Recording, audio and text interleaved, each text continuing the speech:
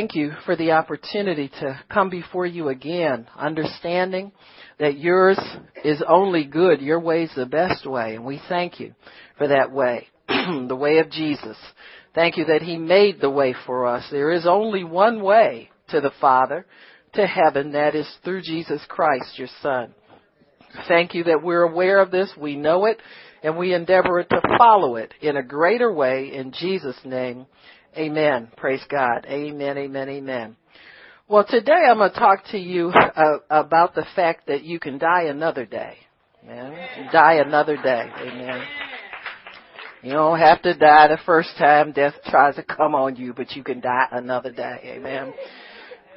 So we'll talk about people in the Bible who made that decision. That's a decision that you make. Amen. You decide how you want to live your life. The Bible says, choose life that both you and your seed will live. So the choice that you make as an individual, as a parent, as an adult, flows down onto your seed. When you choose life and you choose to live righteously for God, then that power transfers onto your children. Now, God's not going to keep you alive and kill your kids.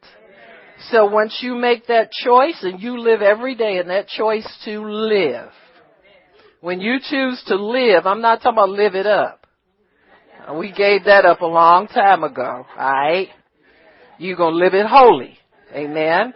And so when you choose to live for God, that choice brings a blessing of the same life onto your seed. So be careful what you choose. You just choose to keep on living. You choose to keep doing the right thing. You choose to stay here and stay engaged in the things of God as long as God will allow you, and as long as you're free to make that choice, you choose to live, and your seed will receive of that blessing as well. So we need to talk a little bit about death so that you'll understand where death came from. In 1 Corinthians chapter 15, you get a description here. And it describes death as an enemy. And you need to know that death is your enemy because God created man to live forever. Adam was created and Eve created to live forever, and God put seed within them, reproducing fruit after its own kind. So all succeeding generations were created. God's intent is for man to live forever, and he never changes his mind about his decisions.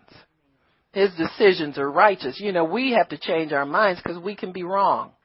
God can never be wrong. And so that's why he doesn't change his mind. The only man ever born to die was Jesus.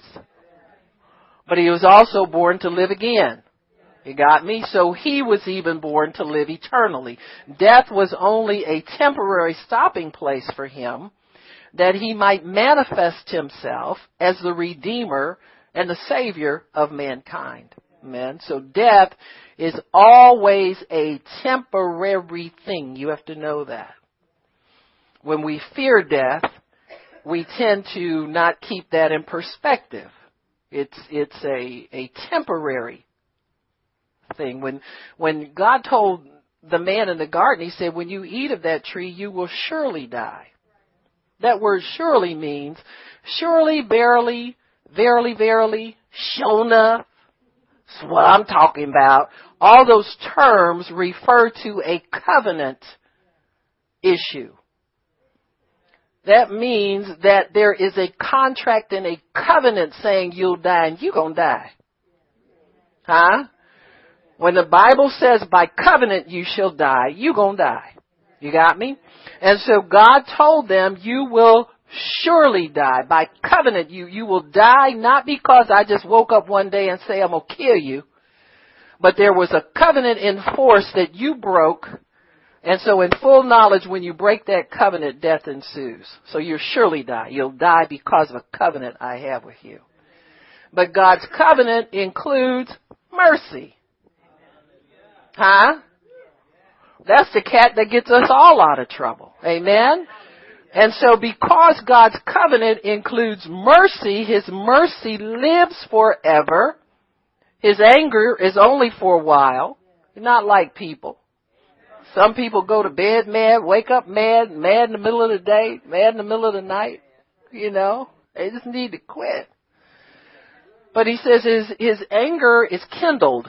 You know, he has like flares of anger. But then he settles back into his mind of mercy and his heart of compassion, and he will bring mercy to us. That's why death is temporary. Because mercy is everlasting. See, God was merciful before death even came into the picture. And so when he says that you will surely die, that death really referred to a separation from the Spirit of God, from the Spirit of eternal life. And then God, through his mercy side of his covenant, creates a plan to bring man back to eternal life again. So he refuses to let death have the final say in anything. That's why many times people who fear death really don't have an understanding of who God is, what its salvation is, and how great a merciful God we have. But there are people we'll see in the Bible today who understood the mercy side of God, and that's what allowed them to die another day. Instead of today, they're going to die another day. Amen? And you can do that whenever you want to. Doctors come in there and, you know, you let yourself get worried about a lump somewhere. Now, you know, some people just lumpy. And me, myself, I can go fishing any day of the week. I used to be quite neurotic about the physical, you know, when I didn't know the Lord. Now, I can go fishing. I can find you 15 lumps at one time if I just set my mind to it. You understand what I'm saying? And so if you get yourself all worked up about a lump and the doctors say, well, we have to do a biopsy. No, they tell you it's suspicious. Your lumps is a suspect and a perpetrator. I said, before it was just a lump, now it's a perpetrator and a suspect, and they want to arrest it, and now I got to go to jail with my lump. You know, it's your mind just go crazy with this stuff. So they find a suspicious lump, you know, and then they sweat you.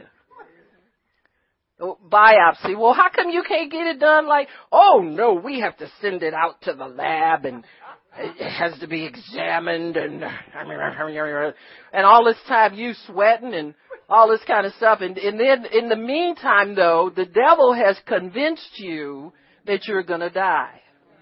And I'm telling you, you can die another day. You can tell them, I'm not dying today. I'm just real sorry. I'm not going to die today. I'm choosing life today so that me and everybody around me can live. Put people through that trouble of going to the funeral home and picking out caskets and, you know, all this stuff and weeping and cooking and food don't taste good. And, you know, I mean, come on now. How many of you remember the wonderful food at a funeral? You don't remember that stuff. You remember it on a happy occasion. That food, you just get it down because you know if you don't, you just might not eat again. You understand what I'm saying? You don't need that. So you can make the decision to die another time. You just won't do it today. You can die another day. Amen? So because we were created to live forever, God's mercy errs on the side of life, if you could say it errs at all. So there's a large bias in God toward life. So if you catch him any time of day, he's going to be predisposed to extend your life, to let you live. Because God lives forever, he created us to live forever. So we are empowered with what is commonly referred to as the will to live. Now, where do you think that came from? Even after we sin, which we know the sting of sin is death, you know what I'm saying? We just know once you live a life as a sinner, you begin to fear death because you feel that that's going to be the final answer for you.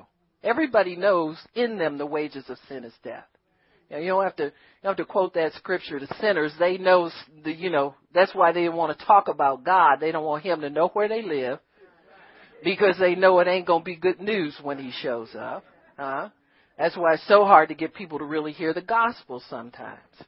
Good news, and you should be dead for what you've done in your life. You just have that sense about you. And so, but even after we have an understanding of that, still in all of us, there's this desire to live anyway. Even though we know we deserve death, we still want to live.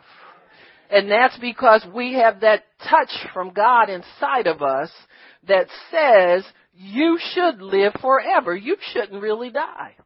Huh? There's something in all people that tells them, you know what, this death, that ain't right. I don't like it. It don't sound right. It's hard on people. It's depressing. You miss people, all that. No, we don't like that. And so God put it in you, and we refer to it as the will to live. There's a desire within all of us to live and not die. And so God makes it possible for us to follow up on that desire, that we can live and we can choose life. We have the will to live until Satan is able to steal it through death. That will to live can be chipped away at, and chipped away at until we finally give into it. But death is something we give into. It's not something you really choose. It's something that gets thrust upon you. See, God put it there as a temporary separation so that we would know what it's like to be without God. It's horrible to be without God. You have no hope. You have nothing. And so once you understand how sad life is without God, you start to desire righteousness. You start to long for God. You start to hunger after that. And so somebody comes along and tells you how to get God, and you latch on to that, and so you have eternal life. But the devil still comes after us, doesn't he?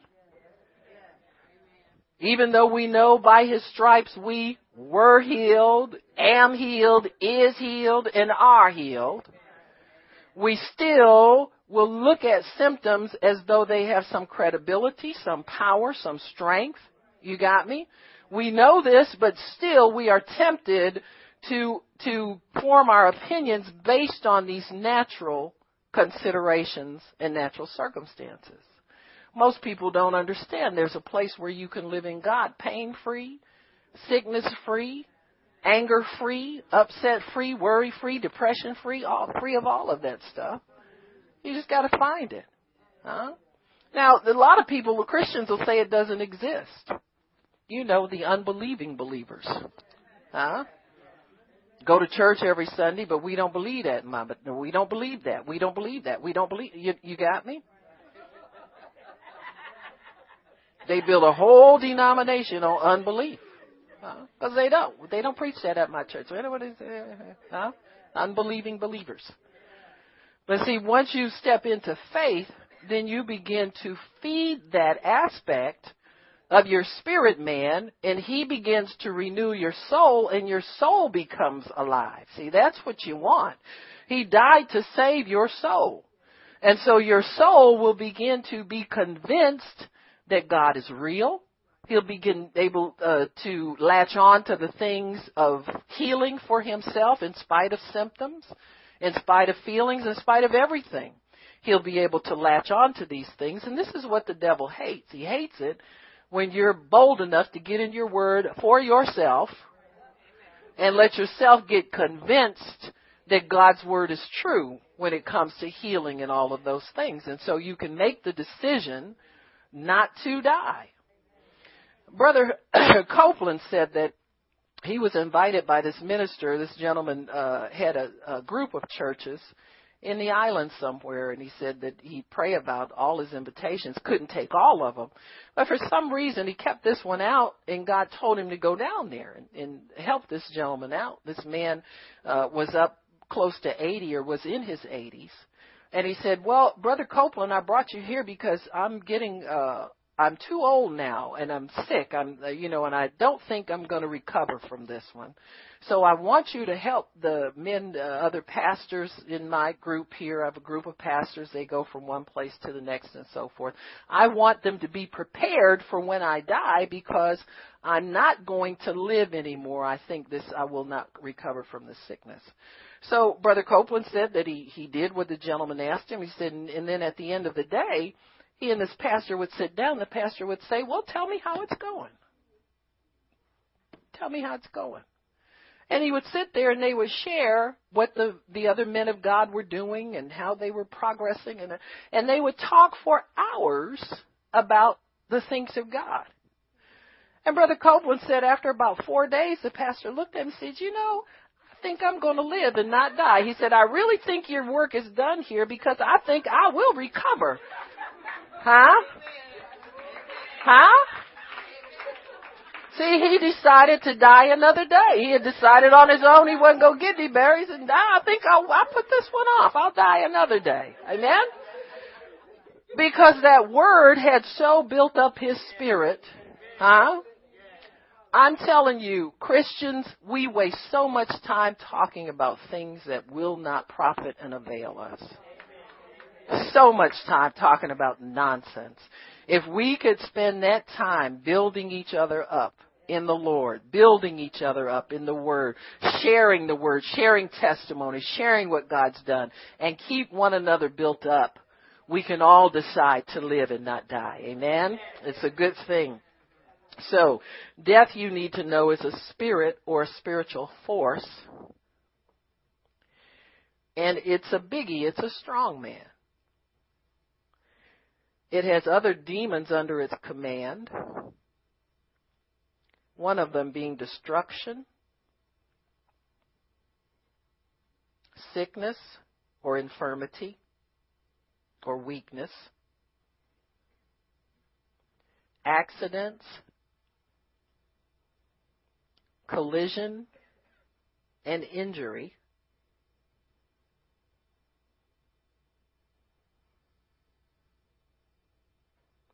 Psalm 23 talks about the shadow of death. The shadow of death. In movies sometimes and in art, you'll see death depicted as a reaper, a grim reaper, or a shadow of some kind of form, a shadowy form. And all of these depictions of death are accurate in that they tell you how death approaches us. And death always approaches in a very subtle way, in a shadowy way. You fear cancer because it's been promoted to be feared. People who don't have like a background in understanding how bad it is and all this kind of stuff, if it's not really been promoted, sometimes people can confront things in such a way that they look at them as being able to be mastered or conquered. There are many people who have had many forms of cancer and are still alive. They just look at it as so. It just depends on how they look at it. I'm talking about people who just deal with it in the natural. They said, well, this is something I'll find out what kind of treatment I got to get. Never dawns on them it won't be treatable. I'll just find out what kind of treatment I got to take, and I'll take the treatment, and that'll be the end of that, So it depends on how you look at it, whether it's something that can be conquered or something that's going to overcome you. The Bible also speaks as death as our enemy. Where was I? In 1 Corinthians 15. I didn't read that one yet. 1 Corinthians 15 and verse 21, it says, since by man death came. So death came into the world through man. He said, by man came also the resurrection from the dead. So God works with us through one another. We minister one to another. We support and encourage one another. He gave us dominion here, so he expects us to take care of one another and to take care of the things of this earth. So if he says, for in Adam all die, even so in Christ shall all be made alive. So if one man's sin could bring the whole race down and cause death, then one man's obedience reversed that and brought us back into eternal life.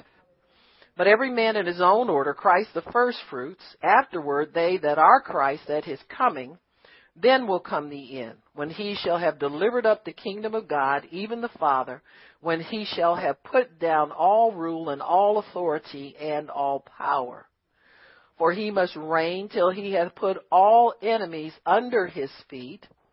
The last enemy that shall be destroyed is death. Why? Because death carries out the penalty of disobedience to God's law.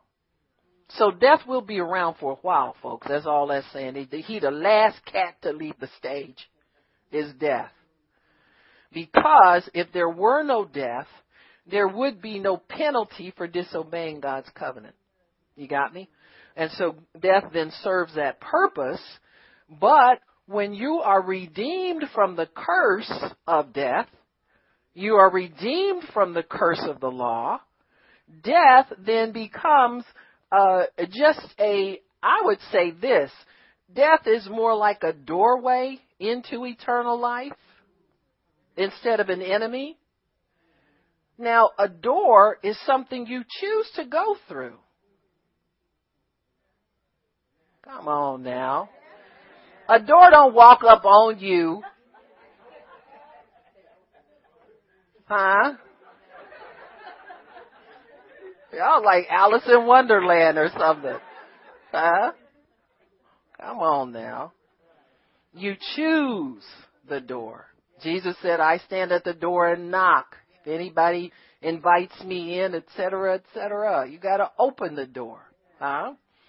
So death really becomes a door into eternal life for the believer. It's nothing more than that. It's not something to be scared of or something to run away from or, to have all this crazy ideas about it. Me, myself, I just happen to think, I'll get a chariot. Huh? Well, Elijah did it.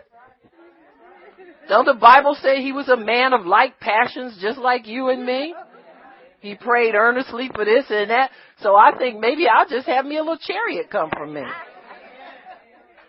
Huh? People be sitting up there moaning and caring. I said, move over. Room for my chariot. Y'all sitting up here acting all crazy. My chariot on the way down. So the last enemy that shall be destroyed is death. The last one. Hebrews 2:15. Let me show you what fear of death does, because you need to know you don't have to live like this. You don't fear death. You're not scared of dying. Please don't be. I know there's a lot we all haven't done yet, etc., etc. Huh?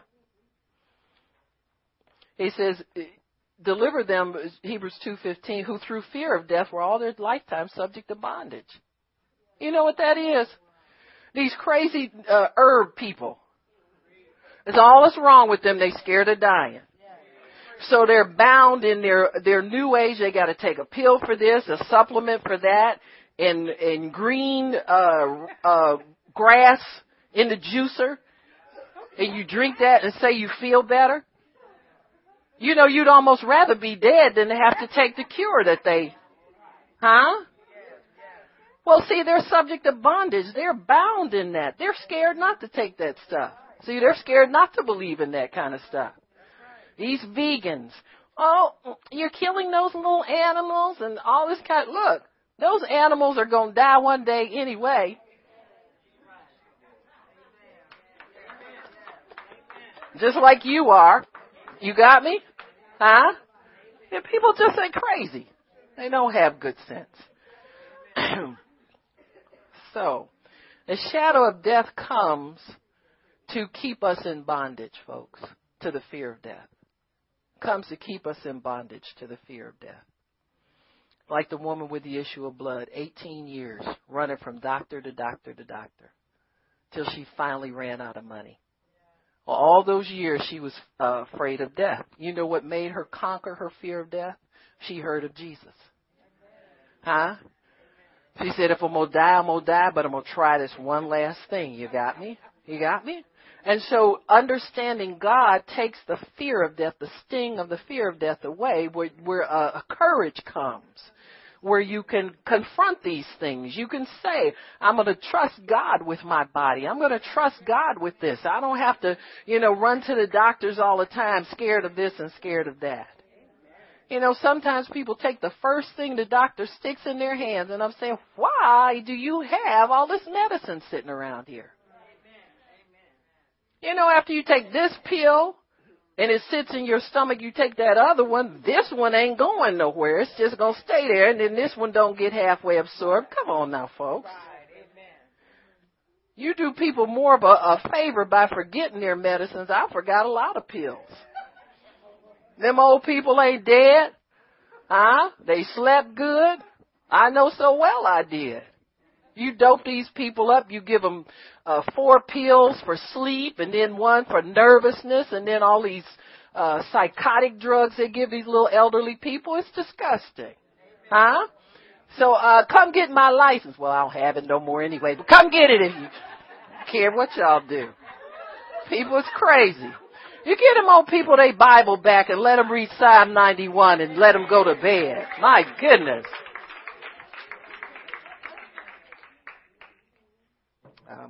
Well, you can take that out to tape if you want to. I don't care what y'all do. So, the fear of death hinders our expectation of good. You need to know that. It hinders your expectation of good because death is looming over you all the time, trying to talk over your hope. He will drown out the voice of hope to you.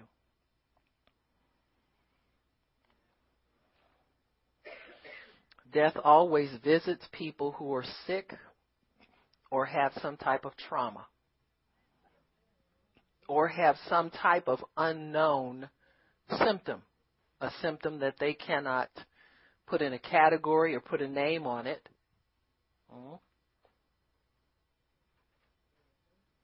Putting a name on symptoms is just a slower, more subtle way of the spirit of death claiming you.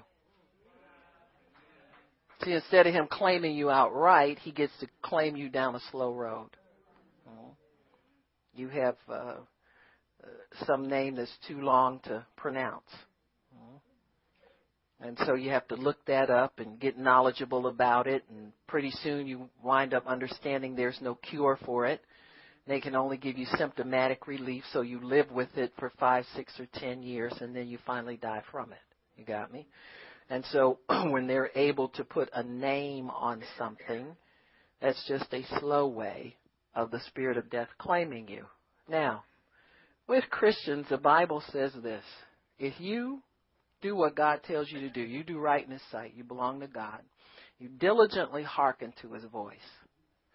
That means you're not one of these people who say, well, God's been dealing with me about that.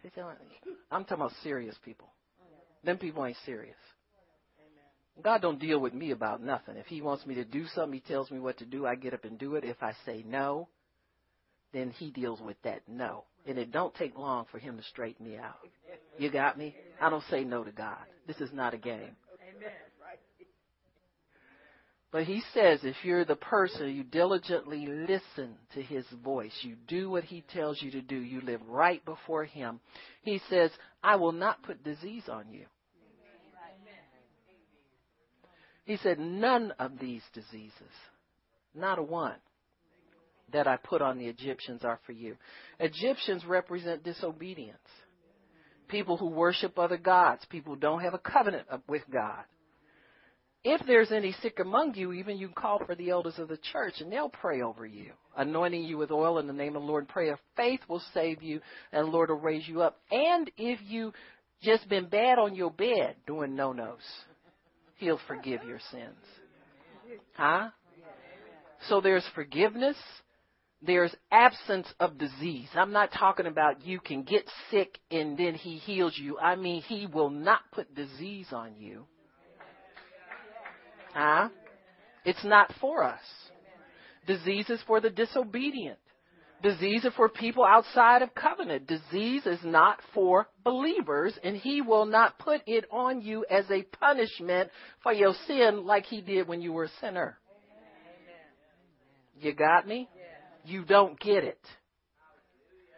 Now, this explains why Christians will have pains, aches, swelling, what we call symptoms, and they keep running to the doctor and they can't find anything.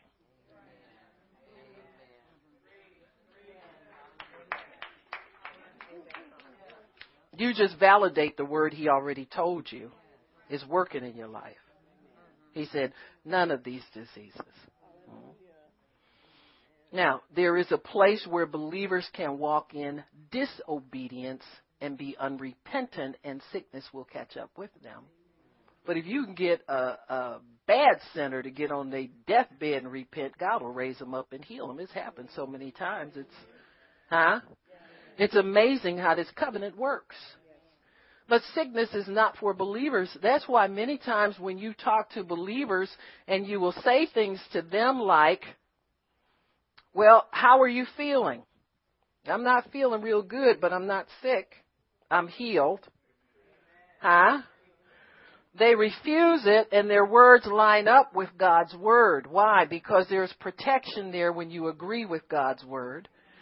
Because in your heart, you know for a fact that he said he won't put disease on you. You don't have disease. Amen? Because he's the Lord that heals you. You can prophesy to your body what you want it to feel like, look like, operate like. You can use your own covenant words with God because he says, I'll renew your youth. I have heard your prayer. I have seen your tears, and I will heal you. Even if you do fall into sickness. Just by using your faith in God's word, you can remove symptoms from your body. By your faith. Faith considers only God's word. It does not consider how you feel, how big it's getting, how swollen it is, what. It does not consider these things. If you find yourself considering them, you repent, say, God, I'm sorry, I'm going back to the word. Let me get in my word and meditate on who I really am. And you will find that your soul will get what the Bible refers to as converted. You know what a converted soul is? It's flipped over. You know what a convertible is? It looked like one thing 1 minute and it flipped over and it's a totally different thing now. That's what we are when your soul's converted. So you hear with your eyes and see with your ears and understand with your heart, and you're converted and you're healed in that same very instant. It don't take a lot of time. It may take a day. It may take 10 years. It depends on how you want to play it out. But your soul will be converted. And then your spirit begins to convince your soul to go along with the healing that your spirit knows is in you. That's all it is. Who is the major player today? Is it your spirit or is it your damaged soul? If your spirit's the major player, he'll convert your soul. He'll convince your soul to give up on thinking it's sick. That's all that happens. Your spirit man talks to the man of your flesh and say, you know what? You keep this up and we both gonna die because this body is going to be in the grave if you keep up your shenanigans. So why don't you let me take over and you can die another day. We both get to live and declare the works of the Lord. Amen? And that's just how it happens in believers. So you can refuse sickness on the grounds none of these diseases. God promised me 0 disease. I'd rather fight it off on the none of the disease level than to go down the road of chasing symptoms, which God tells you don't have any. Tells you there's no disease. Christians can follow them and follow them and follow them. You know, sometimes you can have illness working in your body. Now, people say that we all have a certain number of cancer cells in our bodies.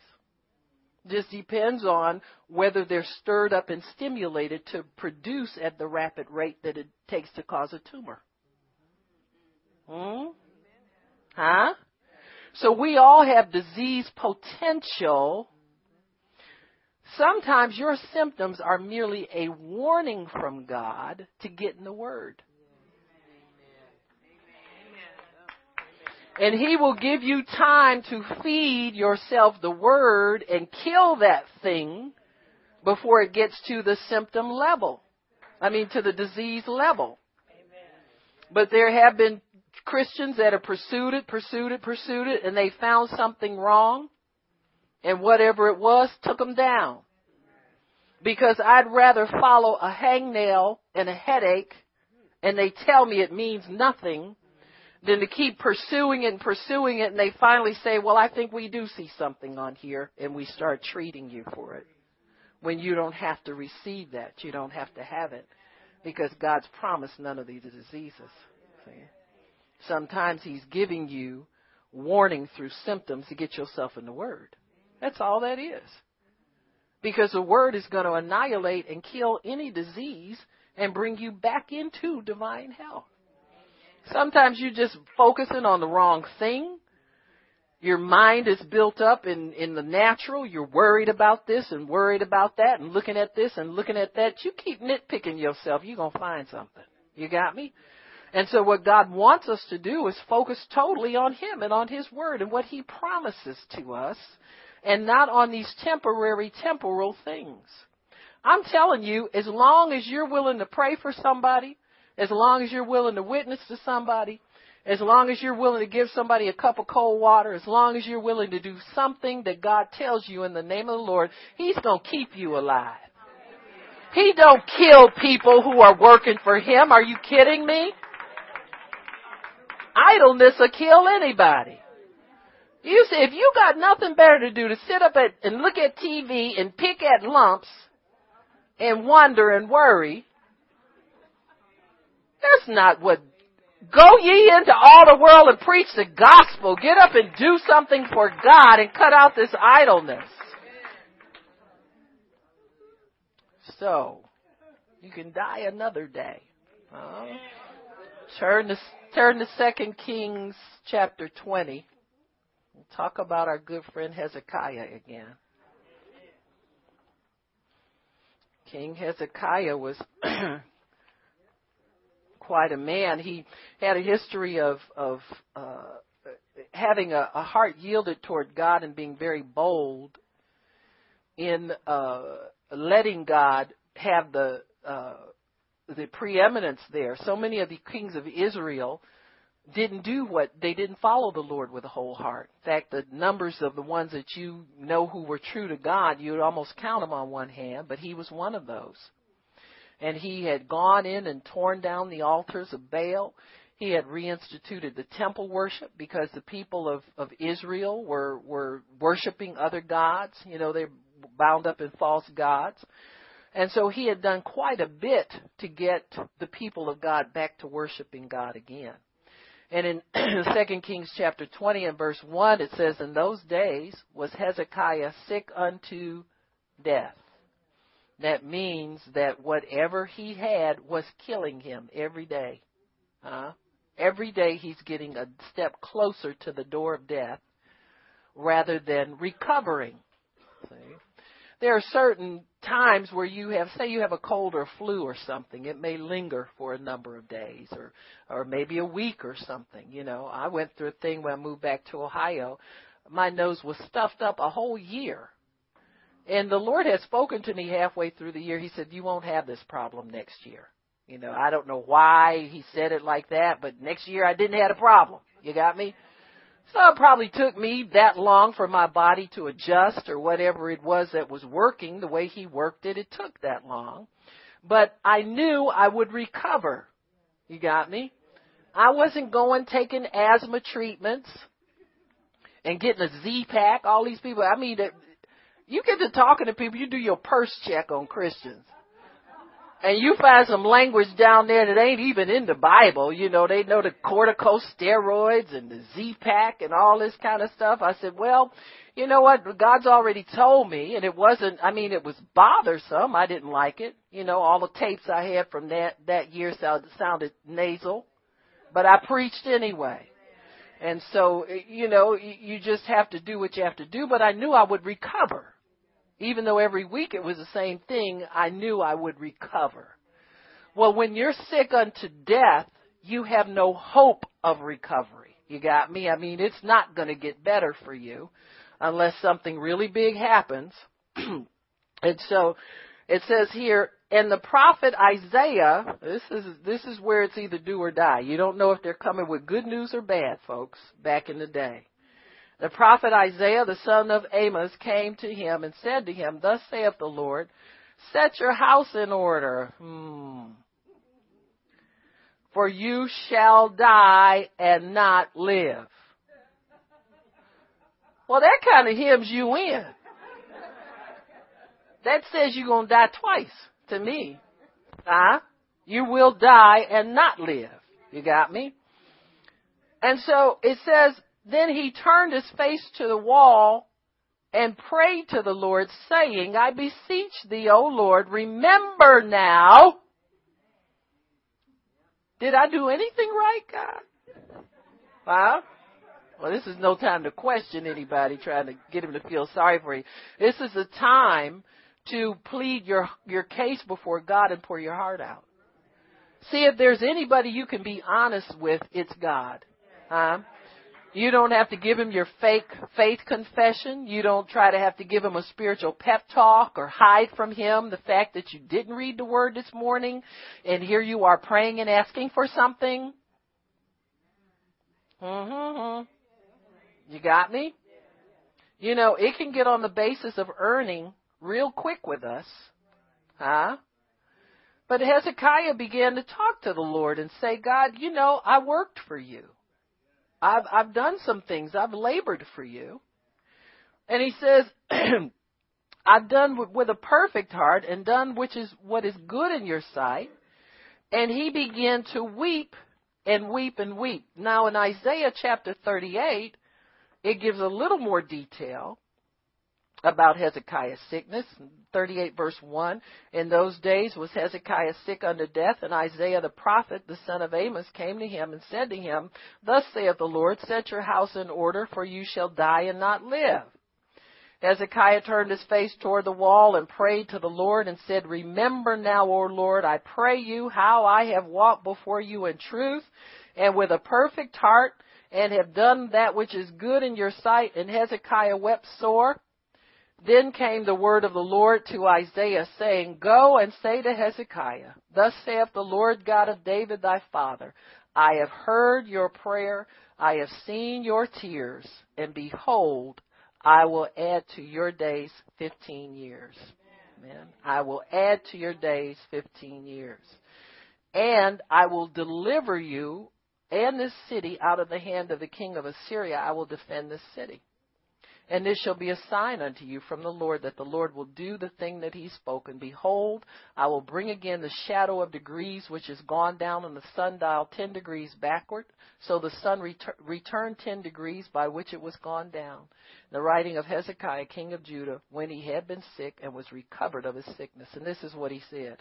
He said, I said in the cutting off of my days, I shall go to the gates of the grave. I am deprived of the residue of my years. This is what he said to God. I'm deprived. If I die now, God, I'm going to be deprived of the rest of my years that I was supposed to live. God, I was expecting to live long enough to see grandchildren and great-grandchildren. If I die now, Now, this is not some doctor telling him he's good. This is God telling him he's going to die. You got me? So, we think we can go to God if somebody else calls time on us. But when God calls time on you, go to God anyway. Amen? It works. He says, I shall not see the Lord, even the Lord in the land of the living. I shall behold man no more with the inhabitants of the world. Mine age is departed, and is removed from me as a shepherd's tent. I have cut off like a weaver from my life. He will cut me off with pruning and pining sickness by David tonight. This brother was sure enough begging for his life. You got me? It was no faith confession. It was no, who's going to praise thee when I leave here? Oh, huh? You'll leave out of here on a freight train. You start talking like that to God. But he began to plead earnestly for his life. And at the end of that pleading and weeping and all of, he's turned his face to the wall, which means it was just him and God dealing with this thing. So many times we're trying to deal with things through other people. You deal through doctors. You deal through ministers. You run from one meeting to the next. You don't stay put so that God can help you with anything. And so you have to deal strictly with God for these things. And once you do that and you talk to Him, He will tell you what His decree is for you. And it's always a decree of mercy, folks. Always a decree of mercy. So he tells Hezekiah, I have heard your prayer, I have seen your tears, and you're going to die another day. I changed my mind. I thought I was going to kill you today, but you're going to die another day. Huh? In fact, 15 years down the road from now, you will die another day. So you can make these choices. God expects us to make these choices. Death is never the final word, especially for a child of God. It's only a temporary door that takes you over into eternity. You don't have to be afraid of death. My goodness, you know God. You're going to heaven when you die. Granted, we don't want to die soon. We always got stuff on the calendar, Well, let me see. I'm booked up. Well, God, look, I'm booked up at least till the end of the year. I got meetings to do. I got a job I got to go to. I'm looking forward to retirement. I'm only like 45 now, God. I got to... Huh? Stay booked up. Let God know you booked up. Let Him know you got things to do. Huh? Now my desire inside is to encourage you not to lie to God. Believers. Don't say, now God, if you heal me, I'm going to go, I'm going to do my giving like I'm supposed to give. I know I ain't been doing it right because, my ad ain't what it used to be. But, I'm going to get somebody to help me with my ad and my checks, and I'm going to start giving, like on a regular basis.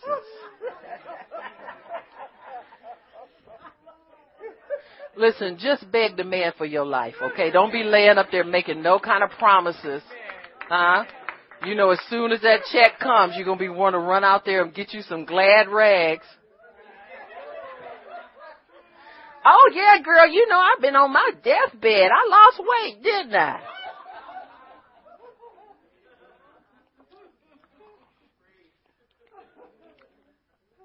People can have fun off of anything. There's somebody who really had been sick. I think it was a minister's wife or somebody. When she got well, she had lost she was a very heavy woman. She had lost maybe over 100 pounds. And the first thing she said was she was going to try to keep the weight off. I'm thinking to myself, you've been in the shadow of death all that long and God raised you up and that's the first thing that runs in you?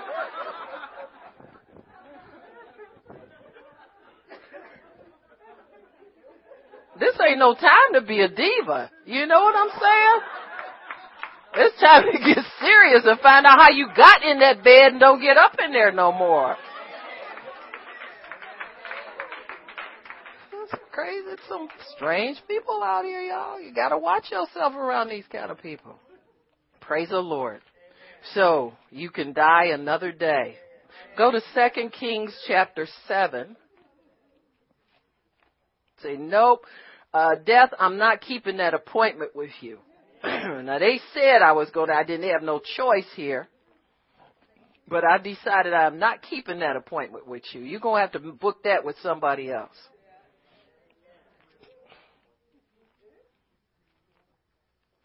Best thing you can do is stay close to God, man, and you just step over. You don't have all of that nonsense. Yep. God will just catch you up one day and you will be not anymore. Amen. Praise God.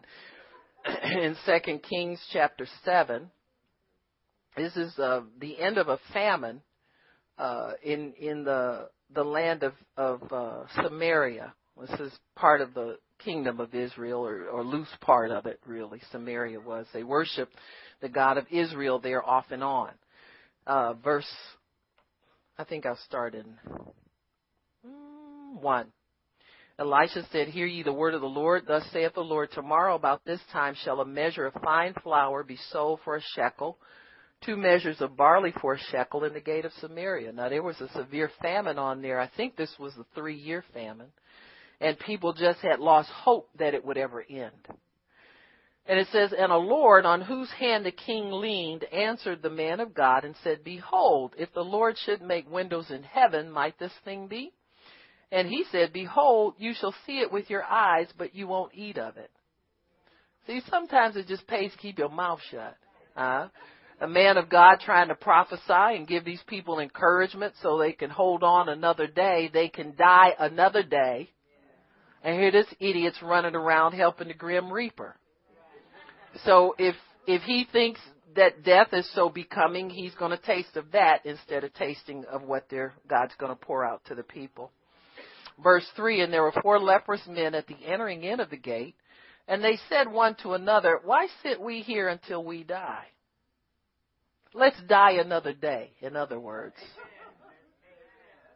See, there have been people that have been given up to die of cancer.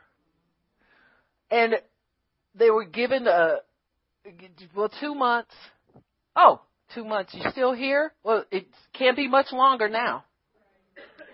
And these people somehow, they're not receiving, in the inside of them, they're not receiving what they're being told. And then they decide to start getting up and getting dressed and getting shaved. Well, they just put off dying till another day. They'll walk off and live for much more time. There was a man by the name of Art Buchwald. Now, if I tell you his name and you say you know him, you're dating yourself, so you can keep your hand down. But he was what they call a humorist. He wrote humorous columns and stuff like this, a Jewish man. And he wrote this article about his last year on earth. And he said that when he was in the hospital, they had him on dialysis. His kidneys had stopped working. They had told him he was terminal, et cetera, et cetera. And so they had cared for him, done as much as they could for him in the hospital. And he's a very wealthy man, a very well-known man. And he said that they told him, well, what do you want to do? And they had told him about this hospice where he could go. And, I guess, wife passed away some years ago, children or adults. He didn't want to be a burden on his children. He said, well, I'll go to this hospice and I can live out the rest of my days there. He was a writer, so he had a little place where he could write and do this and do that. And he said, after I was in the hospice for a while, I got my typewriter out and I started writing. And he said, and one thing I did notice, he said, when people thought I was going to die, he said, the youngest, prettiest women started to come in and visit me. He said, I had chicks coming in all day long talking to me. He said, and I talked to them. He said, in about 2 months at the hospice, I had a miracle. My kidneys start working again. So his kidneys started working again. He got physically well, and he left the hospice and went back home again. Just because he started doing things that well people do instead of laying down and laying there until he died. You got me? So the lepers are on to something. Why are we lying here and let death come and take us over? Why can't we get up and see if we can outrun death again? And so he says, if we enter into the city, then the famine is in the city. And we shall die there. If we sit still, we're going to die anyway. He said, now therefore come, let us fall into the host of the Syrians. If they save us alive, we'll live. And if they kill us, we will but die. So we're going to die anyway. In other words, their thing was, let's choose how and when and where we're going to die. You can do that. You can choose how, when, and where you're going to die. Are you going to be peaceful about it, live 80, 85, 90, 95 years and go home to be with the Lord? Or are you going to stay here and let illness overtake you and let the death spirit come and slowly grip you and grab you? I mean, it's up to you. So he says, if we sit here, he said, we're dead anyway, no matter what's going to happen. Verse 5, they rose up in the twilight to go into the camp of the Syrians. And this is where they thought they would die, but maybe die quicker. You know, we'll make a decision. If we go to Syrians and they decide they don't like us, they'll kill us and we'll die immediately. But I'm tired of sitting waiting for it. Let's just do something. If we're going to die, let's die quickly and get it over with. And if we're going to live, we'll know that very soon.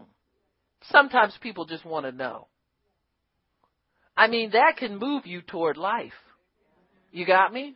Sometimes you just want to know. Let's just move toward life and get up and get moving. And so he says here, when they came to the camp of the Syrians, but when they come to the uttermost part of the camp of Syria, behold, there was nobody there. I mean, the place was empty. The place that they thought was full of soldiers. The Assyrians were the most brutal people on the face of the earth. People just were scared of them. They kill everybody, take all the money. You could never live peacefully. They didn't make a treaty with anybody. They just killed you. And so he says, for the Lord had made the host of the Syrians to hear a noise of chariots and a noise of horses. So God made the whole camp hallucinate, in other words, for lack of a better word. All of a sudden they hear all these horses and chariots and looking around and scared. The Lord made them hear that. And they said one to another, lo, the king of Israel has hired against us everybody that we know are our enemies. So God can increase the enemy of your enemies. Huh? People be so scared of you. You know, sometimes we're so,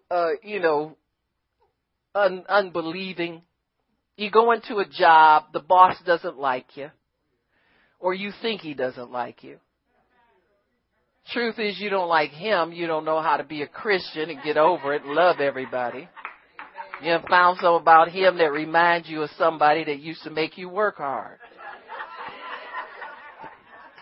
I don't care. I don't care.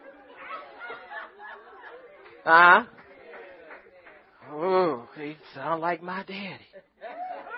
Daddy's still looking for you to take out the garbage.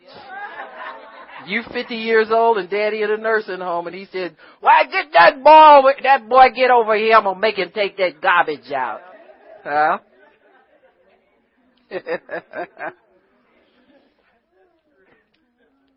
So instead of us being on the receiving end of this type of blessing, we're on the bad end of it, because then our imagination makes us multiply them, give them more power than they really have. See, your boss is only there to oversee what you do as unto the Lord and write your paycheck out for your obedience to God's word. That's their only role. The Bible says if you're a law-abiding person, if you do what's right, doing right is not a tyranny to you. It's not a problem for you to do the right thing if your heart's in the right place and you mean to do a good job. So why are you scared of your boss? Why is he a big problem for you? Huh? People can start out liking their bosses, and all of a sudden they ask them to do the wrong thing and they're the enemy. You got me? They ask you to do something that it sounds like somebody you don't like their tone and you don't like their attitude. And so God can increase the stature of your enemy, or he can diminish it. Your enemies become God's enemies when you do the right thing. But if you're not doing the right thing, your enemies are multiplied in your eyes, just like it was here with the Assyrians. It sounded like there were so many chariots and so many horses. They said, that just couldn't be Israel. Just one nation of people. They done went and got all them other people that said if they ever caught us by ourselves, they was going to kill us. And so now our enemies are multiplied against us, and that made them think defeat, and they dropped everything and they fled for their lives.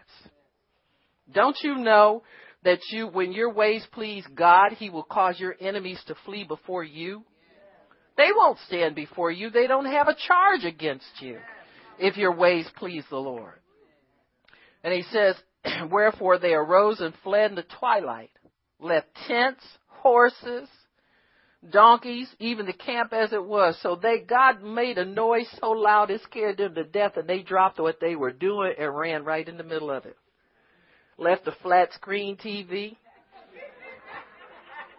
cable still jacked into a satellite dish still out there on the top of the tent, and left everything.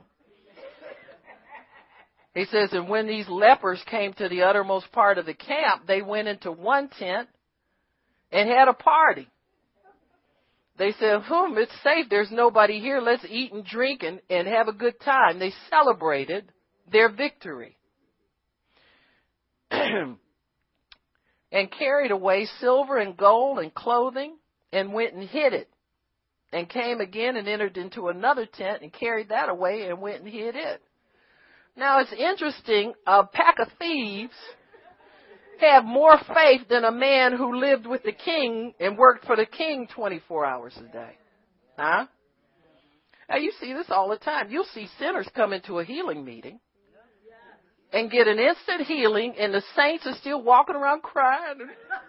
Oh, Lord, have mercy. Thank you, Jesus. It ain't no better. Thank you, Jesus. It ain't no better. You understand what I'm saying? And so sometimes just that act of faith and moving out and continuing to move out and refuse to be denied. You refuse to be denied. They made a decision. We're not going to sit here and wait for death to come to us. We're going to get up and confront death. When they went into the Syrians' camp, they confronted the immediate death that would have been upon them. And they decided that they were going to do that. And when they got in, they found the Syrians were gone and had left all of their riches, valuables, and food. And in verse 9, they said one to another, this is not good for us to do this way. He said, this is a day of good tidings, and we hold our peace. In other words, we should be telling somebody else about this. In other words, what God has blessed us with is more than enough for us few people. Let's not be greedy. Let's make sure we share it with everybody else. See, conviction of God will come on you. And he says, if we tarry till morning light, some mischief may come upon us. Now therefore come, that we may go and tell the king's household. So they came and called unto the porter of the city, and they told them, we came to the camp of the Syrians, and behold, there was no man there, neither voice of man, but horses tied, asses tied, and the tents as they were. And he called the porters, and they told it to the king's house. The king's house arose in the night, and the king arose in the night and said to his servants, I will now show you what the Syrians have done to us. They know that we're hungry, therefore they've gone out of the camp to hide themselves in the field. Still somebody who doesn't believe. You got me? Sometimes good news falls on deaf ears. Sometimes people can see their deliverance and not want to take it. Huh? He says, they know that we be hungry, therefore they gone out to the camp to hide themselves in the field, saying, when they come out of the city, we shall catch them alive and get into the city. And one of his servants answered and said, let some take, I pray thee, 5 or a few horses that remain or left in the city, and behold, he says, and let us send and see. In other words, we're not going to just take that for an answer. We're going to go and check it out for themselves. They took therefore 2 chariot horses, and the king sent after the host of Syrians, saying, go and see. And they went after them unto Jordan, and lo, all the way was full of garments and vessels, which the Syrians had cast away in their haste. And the messengers returned and told the king. And when that news came, the people went out and spoiled the tents of the Syrians. So a measure of flour was sold for a shekel, 2 measures of barley for a shekel, according to the word of the Lord. And the king appointed the Lord on whose hand he leaned to have charge of the gate, And the people rushed so fast they trod and ran over him in the gate, and he died, as the man of God had said, who spake when the king came down to him. So you see that when you make a decision to die another day, more than life comes to you. You'll have as much life as you desire to have. Now, Hezekiah had 15 years because they were under the law of God.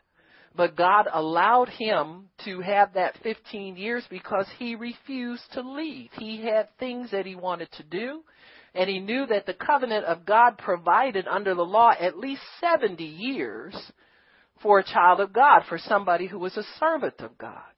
And so, but in the new covenant, we can live as long as we desire to live, until you decide that you have been satisfied.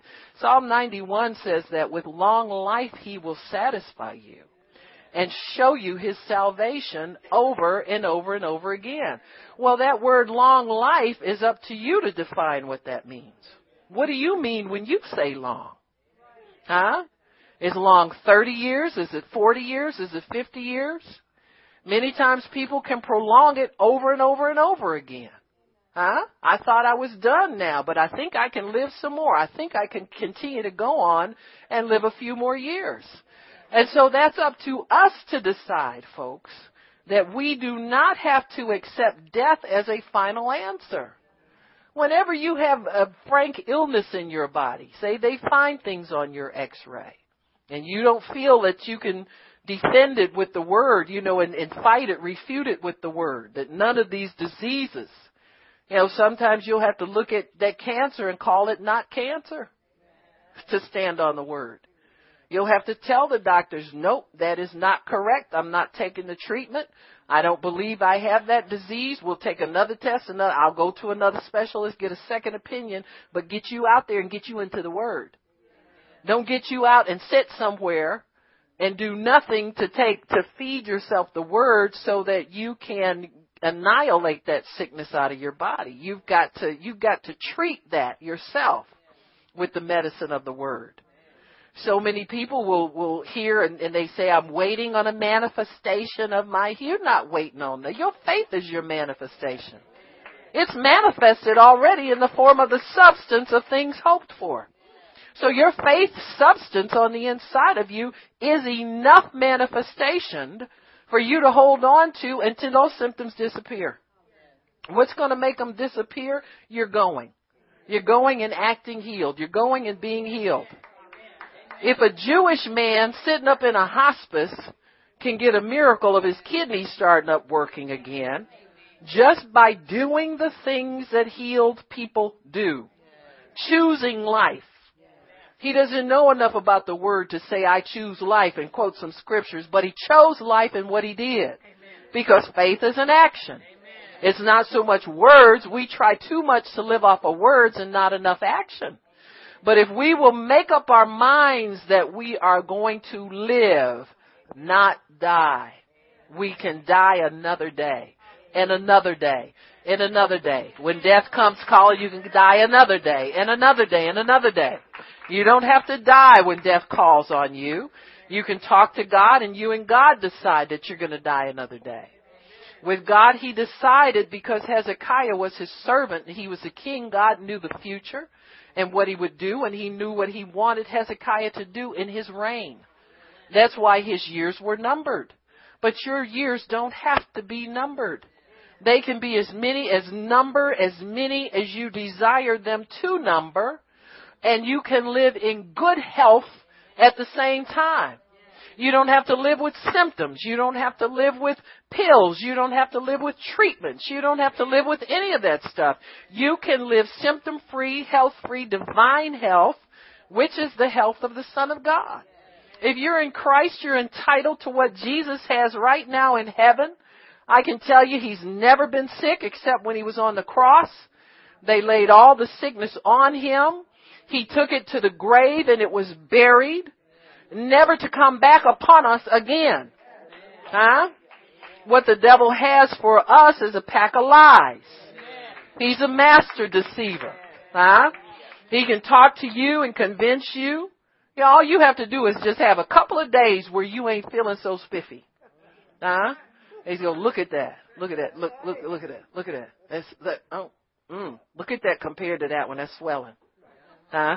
Oh, that's swollen. Huh? Look at that. That don't even move so good like it used to. What you gonna do? Go get your cane. Huh? Huh? It's the truth. And so you got to fight these things. You got to know that there are people going down to infirmity every day. And you have to fight it with your covenant in God and with the fact that you can die another day. You don't have to die. Amen?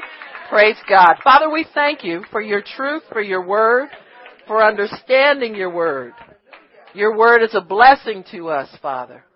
I thank you that we've all decided to not die but live and declare the works of the Lord. Thank you, Lord, we've decided to be healthy and whole. Nothing missing, nothing broken. No infirmity, no lingering sicknesses, no things that won't leave us. We can annihilate them with your word. So we thank you, Lord, that we know death is our enemy, just as sickness is our enemy. It's never our friend. And we thank you for that enlightenment, Father. Enlighten the eyes of our understanding so that we can know what you have in store for us. And we thank you for it, Lord, in Jesus' name. Amen. Praise God. Amen, amen, amen. Praise God. Praise God. Amen. God's good. He's good. He's good. Amen. Amen, amen. So we're going to put on some music and I'll pray for you if anybody needs prayer for anything physical in their bodies. I'll pray for you.